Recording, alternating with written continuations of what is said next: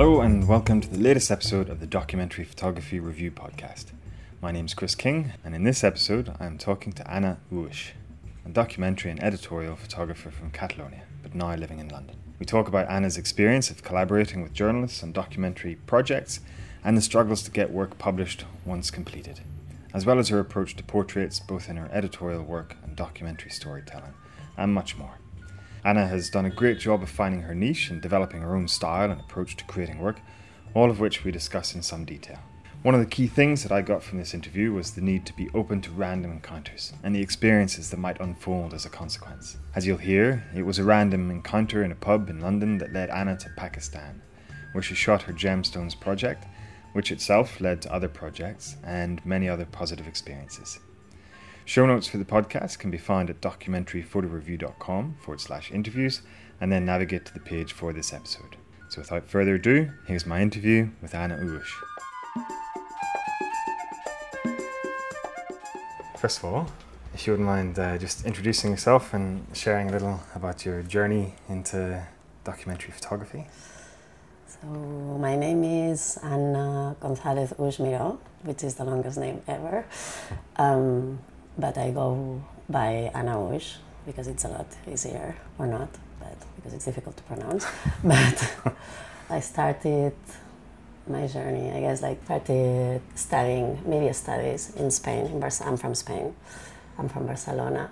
I was born in Barcelona. I grew in a little city right next to the French border. I studied media studies in Barcelona, but I never liked it too much because it was more focused in advertising, so I had some troubles with art directors when I started to sort of intern and stuff like this. So I decided then to study photography. So what I did was I moved to Paris, where I started studying at Parsons. They have a little school there. Mm-hmm. And then after 2 years, I transferred my curriculum to the New York School. Well, the school in New York. And then I graduated there. I learned a lot in New York. I mean, it was amazing. My teachers were super inspiring, and I had a really good time. And obviously New York is full of really talented people, so I learned a lot.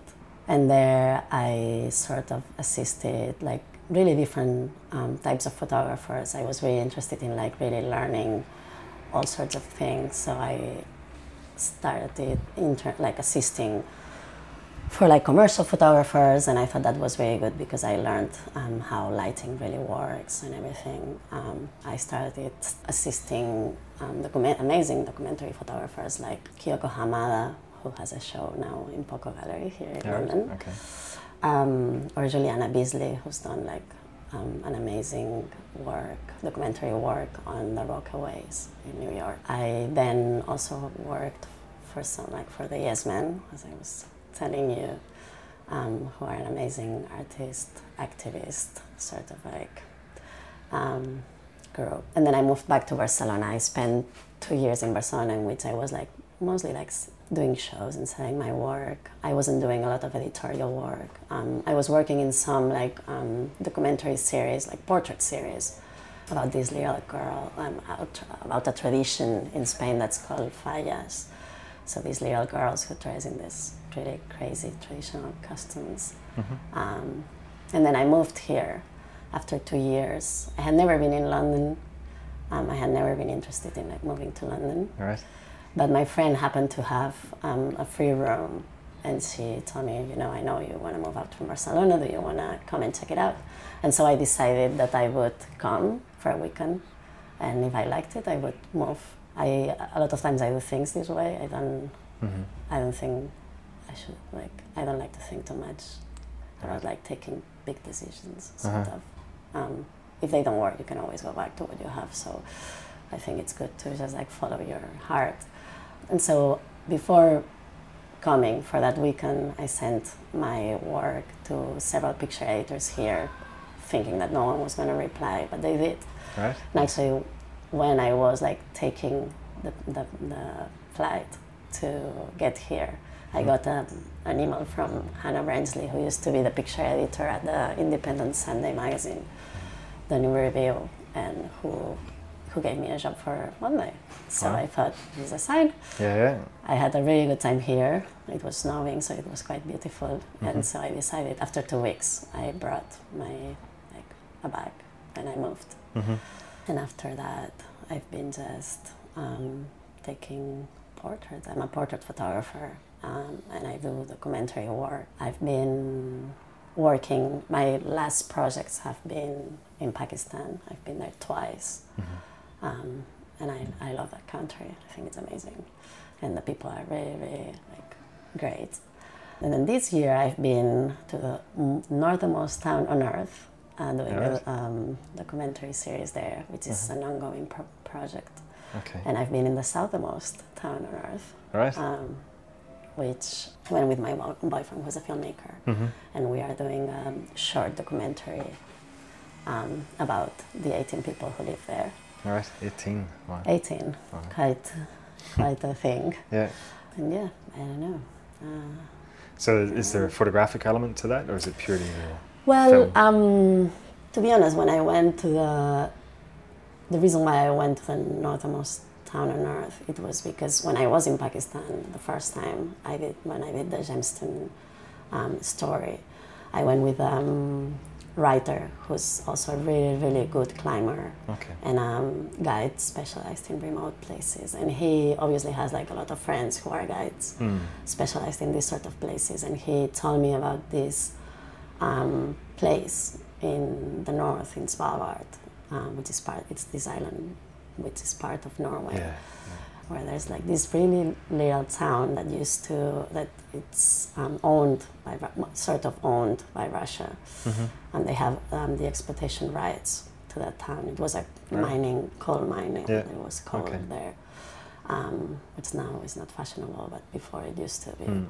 And so they created this during the Cold War. They created this town that was sort of window display for Westerners to see how the utopian sort of dream. And that was they had to leave really suddenly when the USSR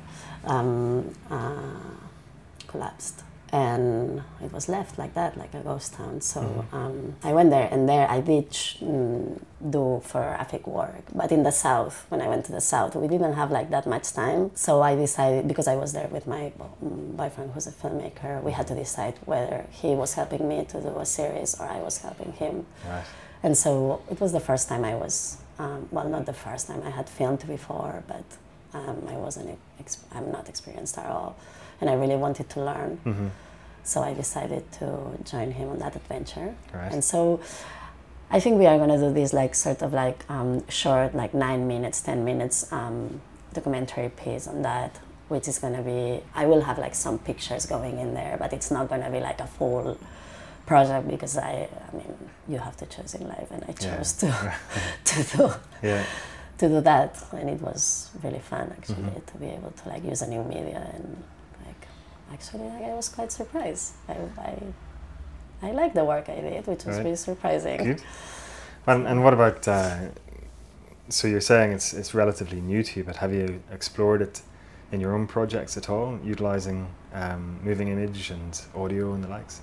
Well, it's quite interesting, because I had never thought about it. But when I went back to Pakistan for the second time, doing the story on Blood Money, one of my friends who distributes documentaries, film documentaries, he kept on telling me, you have the access to this amazing story, you really should try to film that. But I had never filmed. I had never used mics, recorders, or anything like that. So I talked to some filmmaker friends, and they gave me lesson. Imagine 1 day lesson, and I borrowed their recorders and sort of.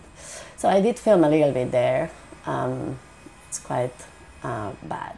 I have to be honest.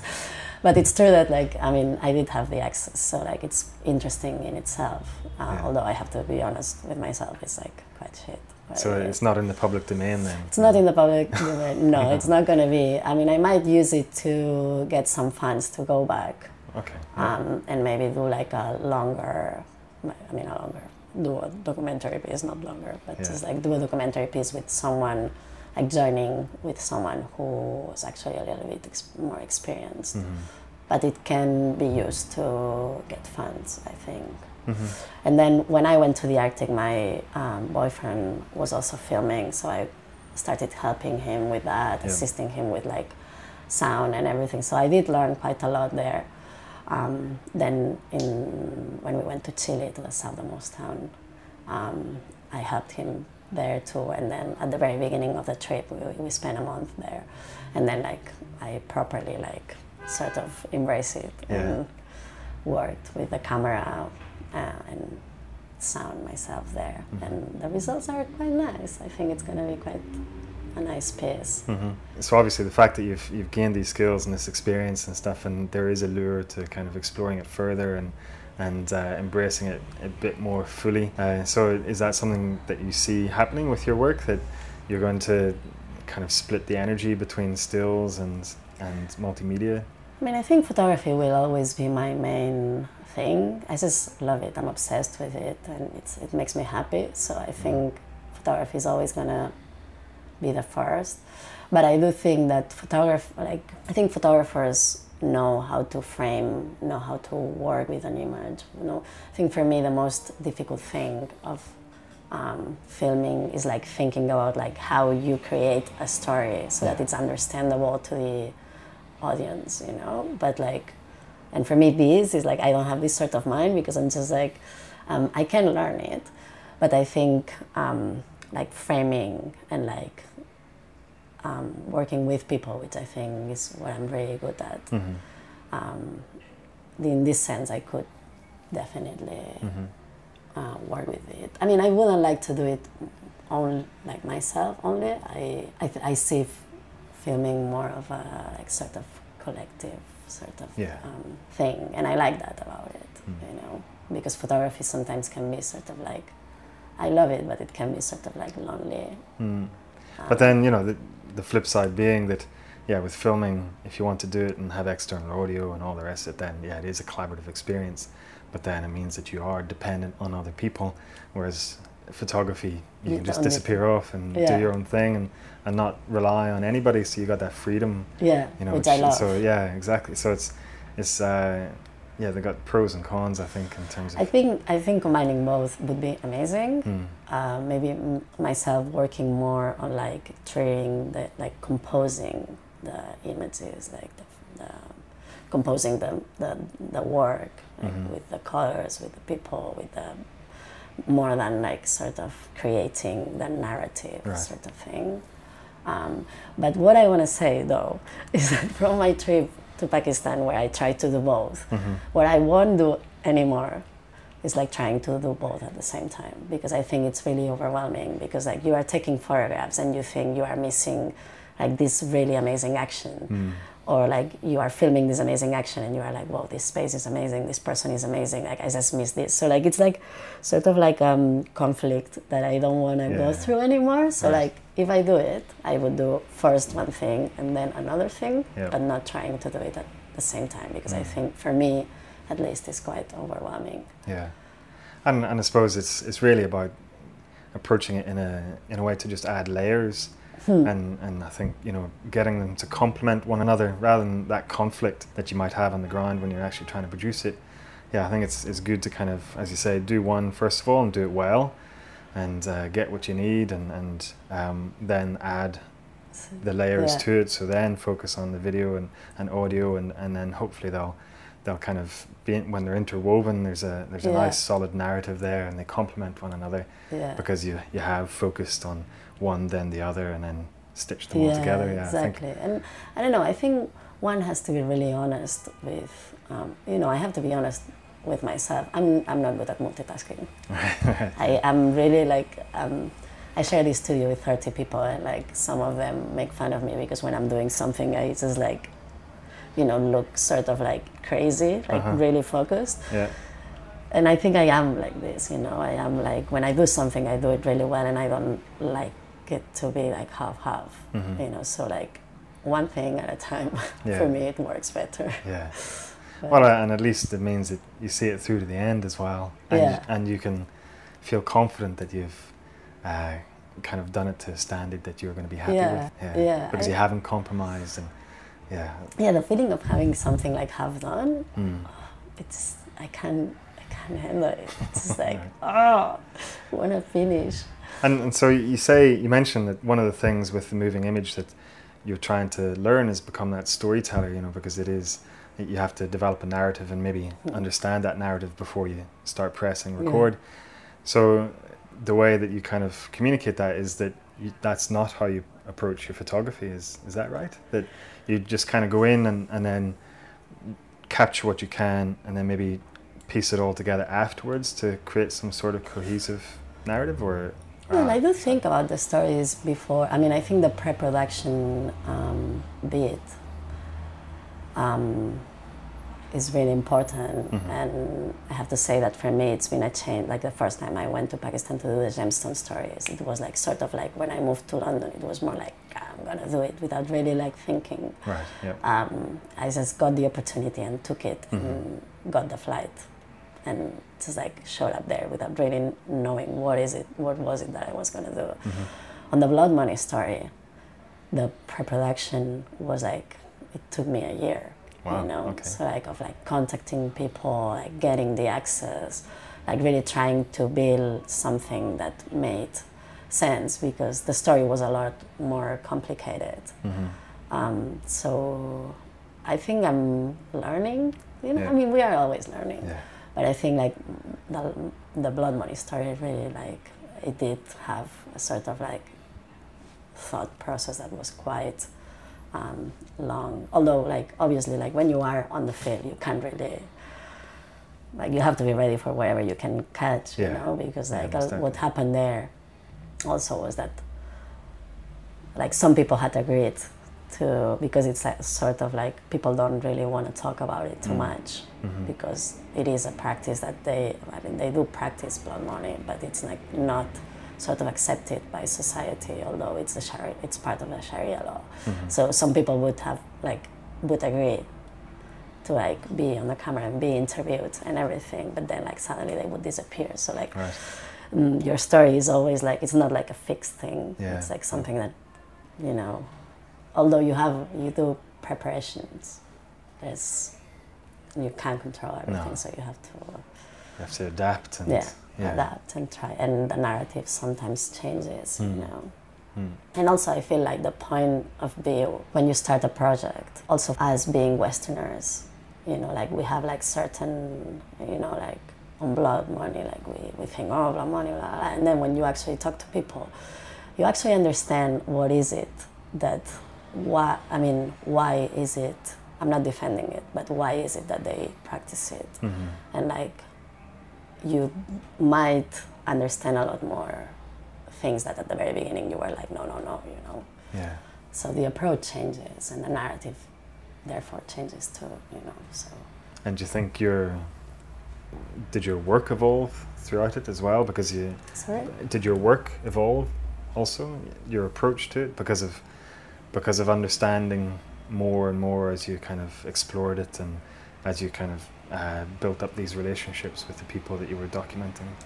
Yeah, I mean, my work, like when I started, I had like certain fixed ideas of what was it that I was going to do. And at one point, we realized, like by talking to people, we realized that we had to talk to other people, meaning like you talk to a Christian and a Christian is going to tell, like, this is a Sharia law. You talk to a Christian and a Christian is going to tell you, no, you know, like this is, I'm not okay with it, although I use it. Right. And then therefore you need to talk to like a priest, or you need to talk to like someone who knows about like, I mean, a Christian priest, I mean. And at the very beginning we thought, okay, we are going to interview these like Muslim scholars, you know, and it's going to be all, no, you have to interview these people, to like the Christian priests too, because like this is important to really understand the story. Well, you know, like, so it does change, and it does. And it did change the way. It didn't change the way I was shooting it on a sort of like a surface level, because I think it does have my style. But it did change on terms of the narrative and like who was it that we were looking forward to talk to. I'm sure by exploring a subject in so much depth, and especially such an emotive subject, one that, well, where people have been murdered, and then all the dynamics around it, all the pain and everything, I'm sure that affects you as well. So, like, how did it affect you? How did the story, the exploration of that story, affect you? I think it changed me quite a lot. It changed my views on things quite a lot, because obviously, like, you think like you are obviously like murder is like a horrible thing and like it shouldn't happen, and this obviously it doesn't change. But like I remember this one time that Elliot, who's the writer who came along, and me were having dinner with like 4 murderers, Right. who confessed having murdered someone and who had been in death row and who had been freed.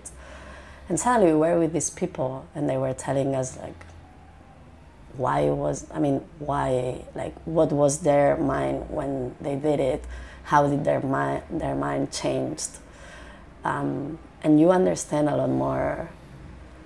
You will never defend it because obviously it's a horrible thing that should never happen, but you understand that it's not that easy, like if you come from like a place where you have nothing, where you have no education, where you have nothing to to reflect to, or like you have nothing to aspire to.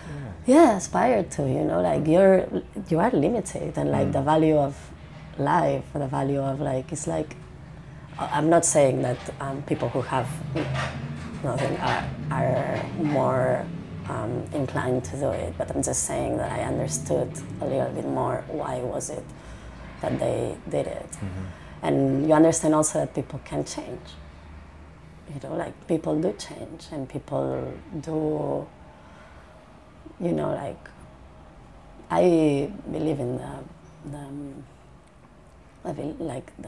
ability of people to change, the capacity of people to change, which before I was a little bit more like, no, this is, like, these people should be in prison and should not, obviously they should, I'm totally against death penalty, but like, they should be in prison, they should never be released. And afterwards you realize, well, it's a bit more complex than that. There are many different. Yeah, things are not black and white. No, yeah. which. So can you explain a little as to how For Blood Nor Money project came about? And because you had a writer on that one as well, a journalist, I assume. Yeah. So how did it come about? What exactly were you exploring and why? Well, everything came because, so the first time I went to Pakistan to do the gem stories and the portraits in Baltistan, I spent like a whole month in the mountains in Kashmir, well, in Baltistan. But then like the last 2 days, we went back to Islamabad to catch our flight, and we met with this, Simon had been going to Pakistan every summer for 4 summers, spending 3 months there. So he did have like friends there, and so this friend of his told us, hey, let's go and have dinner, blah, blah. And so suddenly and I'm gonna bring a friend. And so this person who she knew was Sarah Valal, who's like one of the founders of Justice Project Pakistan. Mm-hmm. And so we were in the dinner, and suddenly she started talking about like how like she was defending people who were in death row and how she was doing it, and like she started talking about blood money, which I had never heard of, and I thought it was like insane. I was like, are you kidding? Like, this exists. You can pay for your way out. Like, wealthy people can pay, poor people can pay. It's just like it seemed to me like insane that existed. And then we left.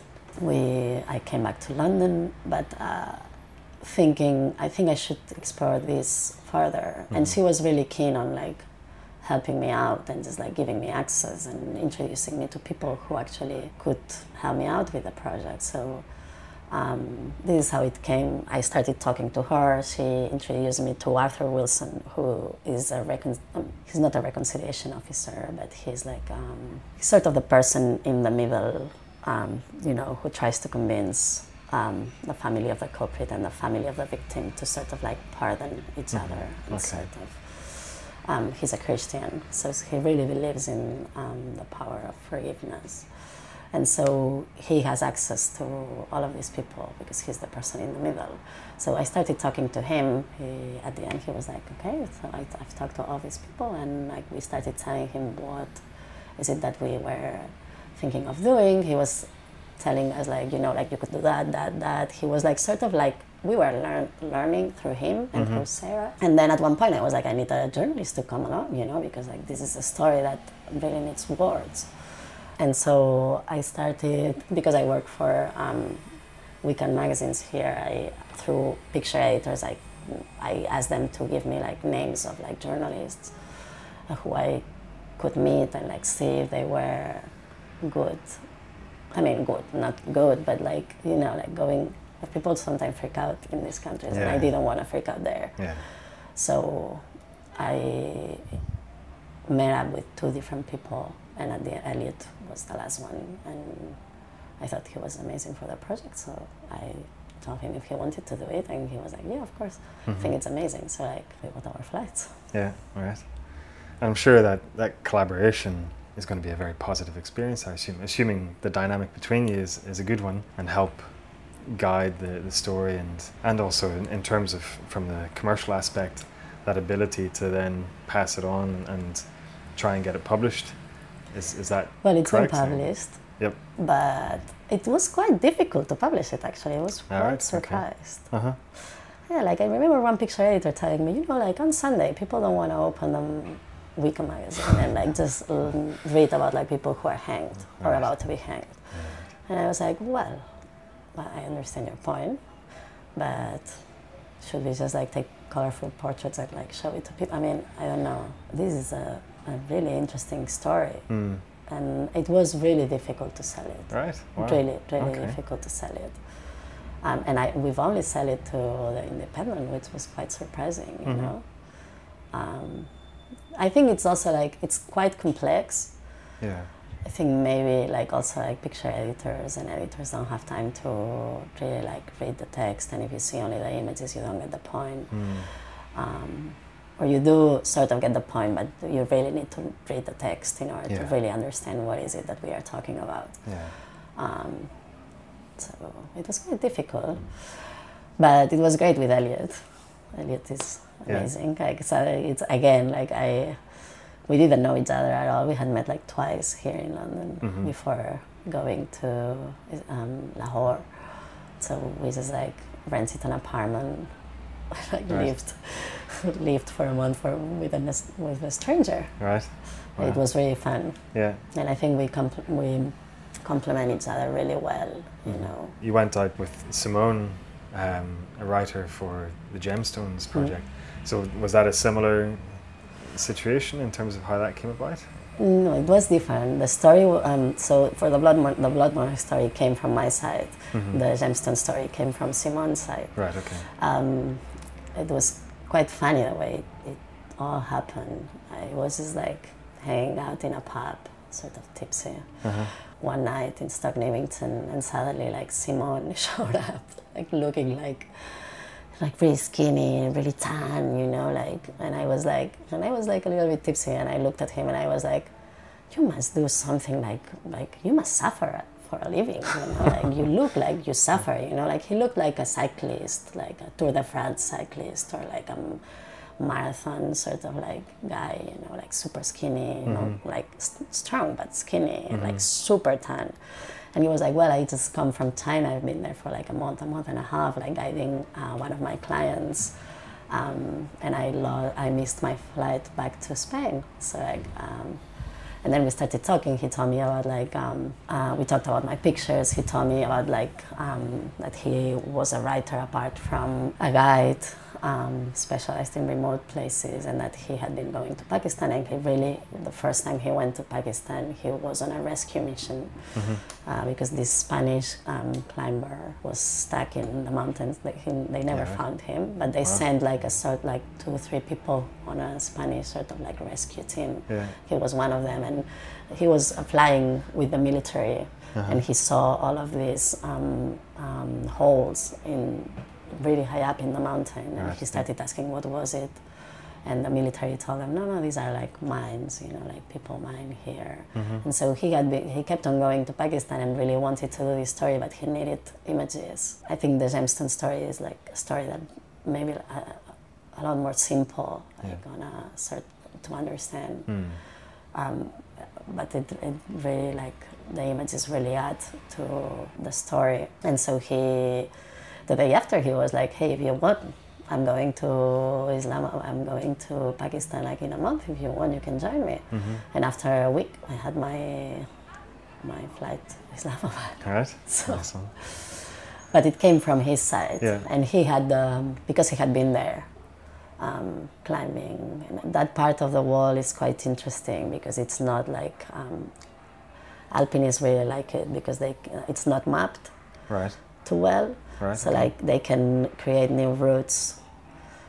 So some people just go there, like Simon, to like sort of like create routes and put it on the map and like sort of. So this is what he was doing, and as well as like guiding tourists.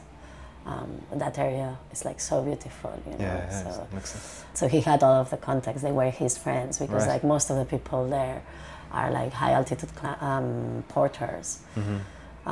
So he would build a team of like porters and who were from the town, the towns where we were shooting. So he had all of the contacts. They were his friends. So it was like full access. Full access. Right. Like Nice. they treated us like, it was amazing. I remember sleeping in this guy Apo Ali, who's in one of Apo Ali and Hassan, who are part of the Balti portraits. We slept in their house for like 3 weeks. They were amazing. They introduced us to everybody in the town, brought us to other towns to like meet people. And because we were going with them, it was like, you can do whatever you want, you can shoot whatever you want, you can ask whatever you want. So it's like a pleasure to have this sort of access. Well, yeah, it's a real privilege to, and in both instances, getting access to somebody who has privileged access, who has that network already established, all those relationships, and then you can just kind of slip in and and do what you need to do and get the images without having to beg for or trying to. I think I was really lucky. So you had all that kind of support there and the likes and therefore freedom to go out and document things as you wanted. You in the Gemstones project and to a lesser degree the For Blood Nor Money project, you do portraits and then you focus on still lifes and everything's quite static. Why did you choose, or what's your motivation for doing static kind of exploration of the subject and not exploring and documenting the actual activities and the dynamic elements of it? I don't know, I like to observe and like in a calm way sort of thing, and I'm really interested in the person. Like, and maybe like how they live and how like the place they live or like the surroundings where they live in like might also describe them. Don't get me wrong, I love more reportage work. I love it, I enjoy it. But I don't know, I think I'm good at looking at people and like sort of like calmly trying to portray them, like more than like just going into action. Just like we did go, like we were walking for like 2 days and like climbing. First time I was climbing 4,500 meters at 5,000 meter altitude. So we did, they did show us all of that. But it's true that for the Gemstone stories, actually, we went to do a story about mining, but they are not miners, really. They are survivors. Like they do what they can. They live in a place that's like surrounded by snow most of the part of the year, which means that actually they mine when they can. They are porters where they can. They do what they can. So they are not. This is not a story about specialized mining because they are not specialized mining. You should see the ropes where they were climbing. Like to get to the mine, it was like this rope is going to break. So I think maybe the reason why that story is more. I mean, it's like quiet, sort of static is also this. It's like it's not like a big activity in the mines. It's just like, it also is a team of two.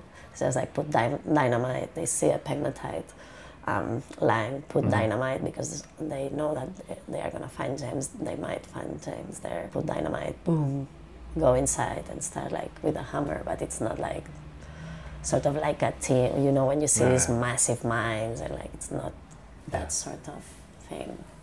But yeah, it's true that my portraits are like quite, they're really static. I don't know, I like to look at people and wait for them to do something that I find interesting, I find that might, I don't know, represent them, yeah. Okay. And in terms of how that body of work was received, you've got it quite extensively published, haven't you?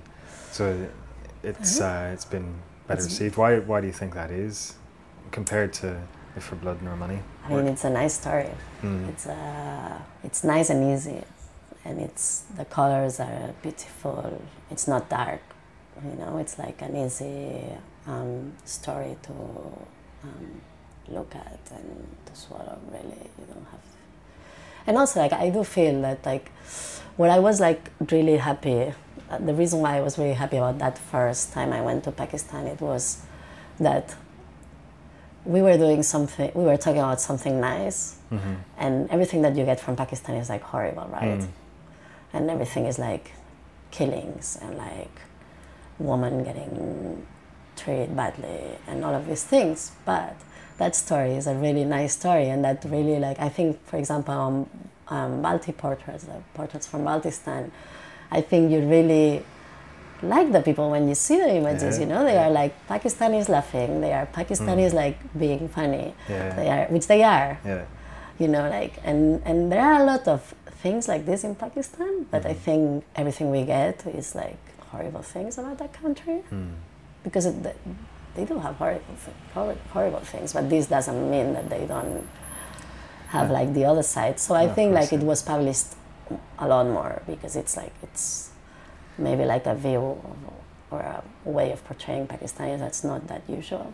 Maybe it's a refreshing look at a country that gets so much bad press. Yeah, and actually, like, also, I mean, we did have the access from the beginning, but whenever we would be introduced to miners and stuff like this, and we would tell them about our project, they were so happy that we weren't there to say that, oh, you know, like, we could have talked.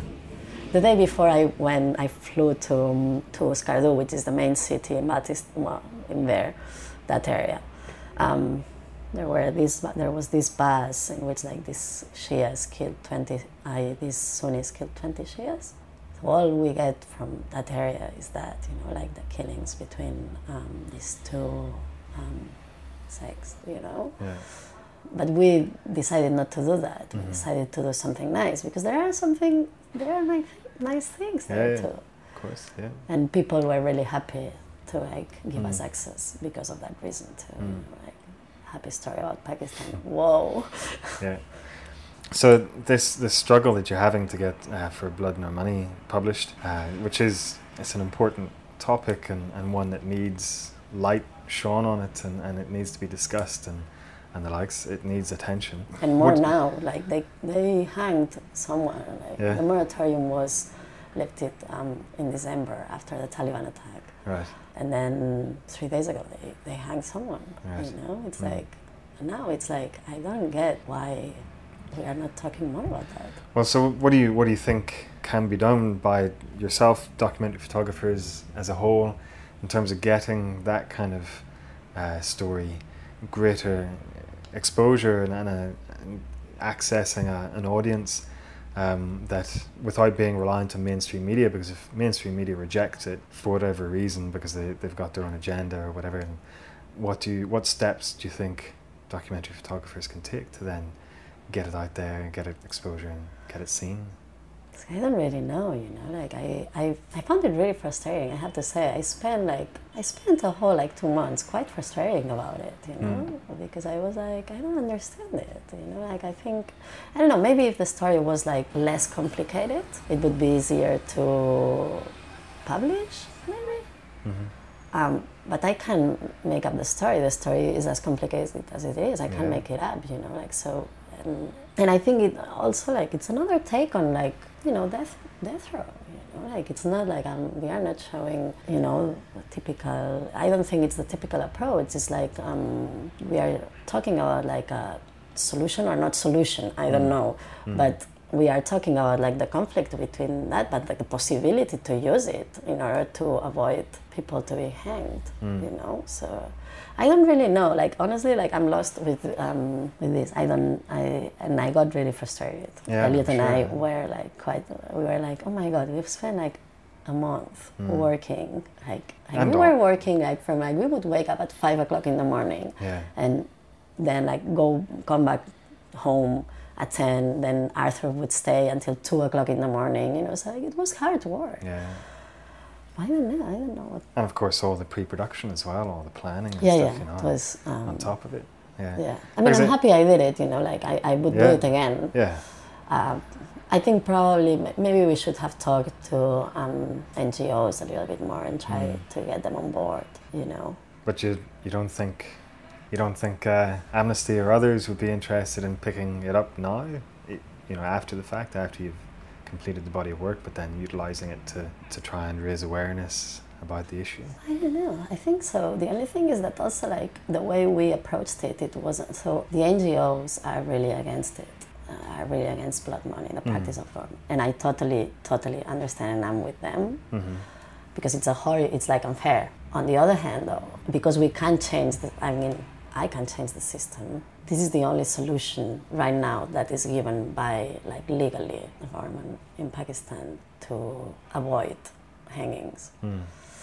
So I think it's like, and our story talks about this. It doesn't only talk about, you know, blood money being really unfair, which it is, but it also talks about like how people actually feel there, you know, and who is against it and who is pro. It's like a sort of like a quite neutral sort of, and I don't know if they would like that too much, because I understand, and I understand their point, and I was 100% with them before going, but right now, after having talked to people, I see that there's a little, you know, it's a horrible practice, but it's a practice they have, and it's the solution they are given to avoid a second death. Yeah. Right? But then it's something that's more accessible to those with money than without. No, it's absolutely unfair. No, it's incredible. And also like, you have to think that Pakistan is like really corrupt, you know, like I was reading a study and it was like 70% corruption, you know, in the judicial system, and poor are poor and wealthy people is wealthy, you know, like, and you can be wealthy, pay for your way out, and then like kill someone else and pay for your way out, and like this forever, you know. So it's a horrible. I mean, it's not it's like an absolutely unfair practice, but it's the only way that can save someone to be hanged right now. So. But do you think then, had you communicated with the NGOs beforehand, you may have approached the story a bit differently to the way you did? We didn't approach anyone, actually. No, because like, I don't know, I haven't worked a lot with NGOs. Right. And I think I should. And after doing this story, I think I would change things that I did on the pre-production process. Like, I would definitely like contact NGOs here in the UK, because I did contact NGOs there. But, and I thought, you know, like, I knew that no one, I mean, my contacts are on like the editorial wall, and I knew that no one was gonna give me money to go to do this story. Right. Because the amount of money we spent is, although we tried to be like super low budget, but you spend money. And I knew that no one was gonna give us that money, so like we just decided to save money and go, and then sell it. And we really thought that we would sell it a lot more. Yeah. But we didn't. I don't know, maybe it changes. Well, that's the thing. I think that's one of the struggles, isn't it, really, is with that approach of trying to develop a story and document a story, and then approach the publications and the likes with the story in the hope that they deem it newsworthy. But yeah, it is a bit of a lottery, it seems, that something that you feel is a really important, underreported story and needs more attention and needs to be exposed, or deserves a greater audience, and they just think, nah, doesn't fit our kind of remit and the likes. We did try to move it a lot at the beginning when we came back, and after like 5 months trying really hard, we got really frustrated, and suddenly like the independent with whom I've been working since I moved here, I met up with a picture editor who I know, and I showed her the story, and she was like, "This is amazing, we want it, we are gonna run it." And then we just published it, but I think we felt so tired about it, you know, about just having to like beg for like to having it published, and I was like, "Whatever, if you don't want it, don't want it, you know, like what can I do, really? You know? Like, I'm happy I did it, and I think it's a good story." But so you think your experience this time around and those struggles that you had to get the work published, you think that'll then change your approach for the next story in terms of the pre-production phase at the very least, and who you communicate? And yeah, I think I should communicate a lot more, and I should have. I think the big mistake was that I didn't contact NGOs before going to the project, because I do think that they would have been inclined to help us out. And at the end of the day, we ended up like meeting them there, you know, like we ended up meeting NGOs there. So like if you come from here, it's like, you know, it's better. I think that I would definitely change. I don't think editorial people are ever gonna give me money to do such a story because it's expensive. So I don't care about like spending my money to do something that's worth doing. All right. If I can, and look, this time I haven't get all my money back, but I don't care. I've done something that I really love, and when I think I've done something that I think is right, I'm happy. And what about maybe trying to get it published yourself via maybe a dedicated website or a book or something, and crowdfunding that? Is that something you would ever consider? Or? I would consider it, but I do think that I should go back, you know, in order to do that. I mean, this is a month worth of work, but I think we need it. The problem also that we had with this story is that things extend, like, you know, like, so you are on this reconciliation process for like, we met this family who had been like in a reconciliation process for like 22 years. Wow. So really like, in terms of like getting everything you need to do a story, you would probably need the end of the story, right? But it's like waiting for it, you know, like, so waiting if like something happens. So like this, you need more time, you know, and therefore you need more money. And so I would consider like, I mean, I've considered a lot of times going back, but I need to have a little bit more fundings because otherwise it's just like... Not sustainable. Not sustainable at all. No. I mean, I don't want to make money out of it. I just want to get my money back, you know? I'm not even thinking about like getting a photographer's rate. Yeah. And so in terms of how you survive in between exploring these different stories, you do editorial photography. How have you kind of established yourself then as an editorial photographer and somebody that people will go to, and thereby sustaining yourself in what is a very expensive and very competitive city? I think I'm a really lucky lady too. I have to say, I don't know. I think I just send my work to all these picture editors, and I have to say that I did have their contact just because it's quite of a, again, like a lucky sort of thing. But like before I moved, my brother's girlfriend, she had been living here for a while, and she had met this photographer, Capes Latiria, who does amazing work, who's English. And before I moved, she told me to contact him. And so I contacted him and I showed him my website, and I was like, be really honest, if you think that I can't, that I'm not gonna get work, you know, like I'm totally fine with it, but I just want he's a really experienced photographer, so I just wanted to, if you could take a look at my work and tell me if you think I have possibilities. And he was like, yeah, you should move, you know, and I think you are gonna be able to shoot. And he gave me all of these contacts without knowing me at all. Wow. Like super generous. Yeah. And he's one of my good friends here now. He's amazing, you know, and he's really helped me out always, 100%, like one of these like sort of angels that appear in your life and like sort of like help you out all the time. He's a little bit older than me, so you know, like he's been like amazing. So I don't know, he gave me this context and I started like, people replied. I think also maybe like people replied because I did say, I mean, suddenly you have the contact of this picture editor, and I was saying, you know, like Kapes gave me your contacts because it's like, how do you have my contact? And I don't know, I went into the interviews and the people really liked that work that I was telling you about the young ladies dressed in like traditional costumes.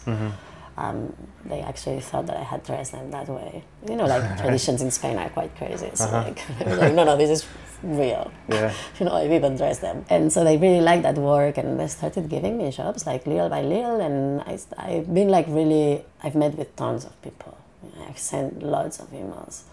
And I think I'm good in the interviews because I like people, you know, like also like people, picture editors don't only want to work with it. There are tons of talented photographers in London, in cities like this. It's like packed with talented photographers, a lot better than me, you know, but people not only want to work with someone who's massively talented, they want to work with someone who's human, someone who's like nice, someone who's reliable, someone who's, I think I am reliable and I'm serious with my work and passionate and they want to work with passionate people too, you know. So I think that's why I've been getting work, and like work calls work, and also like by working you develop your style. Yeah. If you had seen my portfolio when I moved here, it was like shaming, you know. It's now gathering dust underneath the bed, is it? Well, now I've changed it so many times. You know, it's like, oh my God, I can't believe I was showing this. Yeah. But it was enough to get you. I think it was because of the series, you know, the series I did on these girls. It was like people want to see new things and fresh things.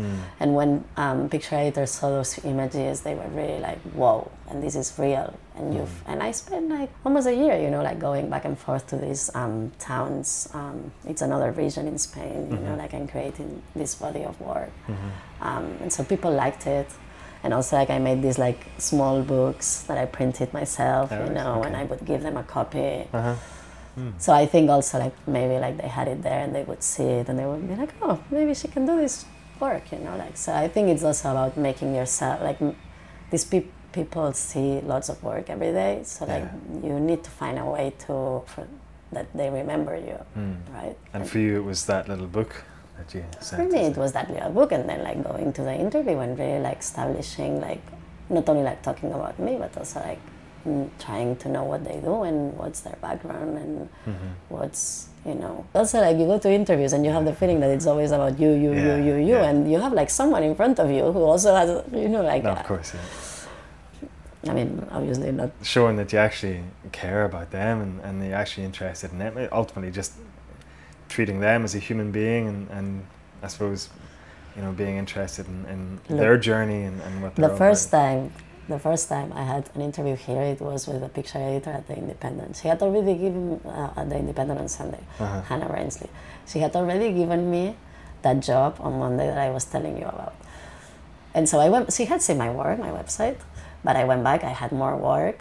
And so I told her, you know, I really want to meet you and I really want to show you more of my work. So we met up and we spent like an hour just like talking about like, she had been in Mexico and I had been like here and there and blah. And at the end, like we kept on talking. I didn't show you, I left without showing her my portfolio. And so I left and I was like, oh my God, I came here to show her my portfolio. And she didn't remember about that. I didn't remember about that either, you know, like, and then I sent her an email being like, I'm a little bit ashamed. I've actually come to show you my portfolio. I didn't remember to do it. Yeah. And then obviously like, she saw my work and everything, and I sent her a PDF and everything. But like, you know, I think it's also like, people want to work with people. They don't want to only work with a talent, I think. And I suppose by trying to create that human relationship and void of any sort of sense of desperation, because I suppose that's a part of it as well, is if you go in there with this kind of sense of desperation, then that's going to affect the dynamic and And maybe I think the way I understand it, it's not like, you know, my clients are giving me jobs, but I'm giving them good stuff. Yeah. You know, so I don't think it should be like a sort of like, the relationship shouldn't be like I'm here like in a really low thing and I'm begging you to give me a job. It should be like, you know, you're a person, I'm a person, you need pictures, I might be able to give it to you, you know, and you might be able to give me jobs, you know, like, and we are in the same level of like, and see how well this work, you know, like I do think like people shouldn't be desperate. And I suppose valuing your own work and your capacity as a photographer. Yeah. Yeah. Well, at the very beginning, when you start, you can value I mean, when you are fresh from school, you are like, oh, am I going to be able to do it? But I think then is the moment to really show that you can do it. You know, that very first shoot or these shoots that you do at the very beginning, like this opportunity is given to you. So obviously you have to work really hard. You have to give them lots of options. You have to, you know, make sure that they get what they want, because otherwise they are not going to call you again. Yeah. You know? So I think, I mean, when I graduated from school, I didn't think I could shoot. I thought, well, okay, well, I've been shooting a little bit, but... And do you still feel the pressure when you go on a shoot, when you get a commission? No? No, I love it now. Yeah. I mean, I think the more you work, the easier it is to just like go into a place knowing that you have a certain time and just like look and see, you know, what is it that you want to, how is the light really quick, where are the things placed, you know, and how things can work in a good way to each other, you know, like how like the surround, I mean, my portraiture is like environmental portraiture. Yeah. So I feel like, you know, I enter a room and I'm like, okay, well, light is here, this color, she's wearing this color will work well, you know, like, and you get, the more you work, the easier it is to like get all of these things like really fast. And obviously the more calm you are, like you know what you are doing at the end. Yeah, it won't cloud the intuition, and so I suppose it's about the intuition, but then also the experience kicking in. I think so. And refining even further. And also like not to be harsh, because like sometimes you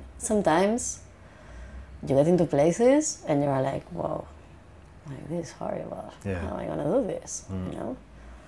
Or like you have like, you know, like because of the story you have like certain things and you know you have to do. And then you get a portrait that it's like a little bit like, no, I don't want my name in there, you know, but like this is like, you can, you know, I think you have to be generous to yourself too, and be like, okay, well, I can't make great work every day, but that's fine, you know, like we have to work a lot in order to make good work. So I think being generous too and not getting too down when you do work that you are actually like not, you can see yourself there. It's like, okay, well. And in terms of your documentary work, the portraits that you do there, do you approach it in the same way? Do you influence the background in any way? Because obviously you pose them to a degree, but do you also alter the scene in any way? No, I don't alter the things. I mean, I might alter, for example, like, I don't know, if I see like a plastic bottle sticking out of your head. With Coca-Cola. Yeah, I don't want that, you know. So like, because obviously, like I mean, I don't know. I'm really picky with distortion. Right. Yep. But really, like obsessive. Like it's like my boyfriend makes fun of me. I'm really, really picky with distortion, and then I'm really picky with like cropping fit, things sticking out of in the background, sticking out of your head. You know, I don't like that. Right. Yeah. You know, like just like pointy things. Yeah. It's like no. So I might change this. Yeah. But I don't change the way things are. You know. So you take a very considered approach. You obviously, do you stick the camera on a tripod and come from behind the camera and ensure that you can kind of engage with the people as well? Yeah. I mean, my work. The environment is really important to define someone. You know, like, and the place where someone lives. And I'm not only talking about like an interior, but also like, I don't know, for example, when I did the Balti portraits, you know, like I had the feeling that the people looked like the land. Right. You know, I was like, your colors. I would tell Hassan and Abu Ali all the time, your colors are the colors of your land. So for me, that obviously, like, I want to introduce the land and the environment outside, because for me it's like the same thing, and it's really like, oh, the way you dress, the way your skin is, the way you like this, really like, I don't know, I see like a sort of relationship in like the place. So I mean, lately I've been shooting with more natural light, but normally what I really love to do is just like use the flash, even if it's outdoors.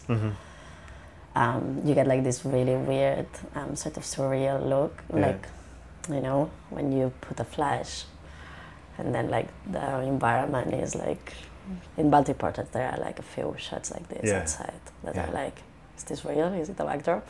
It's because I use a flash. So I don't use a tripod a lot. I mean, lately I've been doing it for my editorial work. But when you put a flash somewhere, all the colors shout. And I like that. So you're constantly trying to refine how you take portraits and explore different ways of doing it. I like to learn. You know, I like to, like, you go on an adventure physically, but it's also like you go on an adventure of like learning, you know, like otherwise it's really boring. Like if I spend like 30 years doing the same sort of shots, it's going to be really boring. I'm going to get really, really bored. And everybody's going to get bored with my pictures too. It's like, okay, well, she's doing it again. You know, I mean, this being said, obviously, like, you have a style that you can really, like, escape from, but because this is what you like. But trying new things, I think it's fun, you know, and sometimes you like it and sometimes you don't. If you don't, you just don't do it again. Okay. Right? I don't know. Okay, so we should maybe wrap up there. Okay. Where can people find you and your work? People can find my work in my website. It's www. I feel I'm doing an ad. ANNAHUIX.com. There are some blogs that, I mean, not a lot, but some blogs have featured my work. You can see that work of the traditional, like the girls in traditional costumes at It's Nice That. It's Nice That, yeah. Okay. And then the Gemstones and the Balti portraits have been posted in like different blogs. Are you on Twitter and Facebook as well? I'm on Twitter. I'm very bad at Twitter, that I have to recognize. I know it's horrible, but I'm on Twitter. Anna Ush. I'm really bad at it, though. I have to get better. I'm quite bad at social media. Yesterday I was talking with a friend about it. I'm really bad. Yeah, I think it's a challenge to integrate it into your everyday life. It's really difficult to be able to do everything. Yeah. But I have to get better. I have to learn on that too. Well, yeah, I think the key thing to making it work is really being social on it. And I'm not very good at that. I prefer face-to-face. I feel sometimes it's a little bit narcissistic. Right? Yeah, well, it's like me, and what I do, and how amazing I am, and I feel a little bit awkward. Anyway. Yeah. Okay, well, thank you very much for your time. Thanks so much. Take care. I hope you enjoyed the interview and gained some inspiration and ideas as to how to approach your own projects. And once again, you can see Anna's work on her site, annauish.com. That's ANNAHUIX.com. And show notes can be found at documentaryphotoreview.com/interviews, and then navigate to Anna's podcast page. If you enjoyed this interview, or any others, then please leave a review and rating on iTunes. This will help the podcast gain exposure and therefore the work of the photographers I've interviewed. If you'd like to make any comments or suggestions about the podcast or the website, then please get in touch with me via chris@documentaryphotoreview.com. And that's true if you would like to have your work showcased on the site, just get in touch via email or submit it directly via the site. Thanks again for listening, Thanks for listening, and make sure you subscribe via iTunes or Stitcher to get the next episode of the podcast straight to your device. Due out on the 15th of July, when I'll be speaking to Freya Nayada. Until then, take care.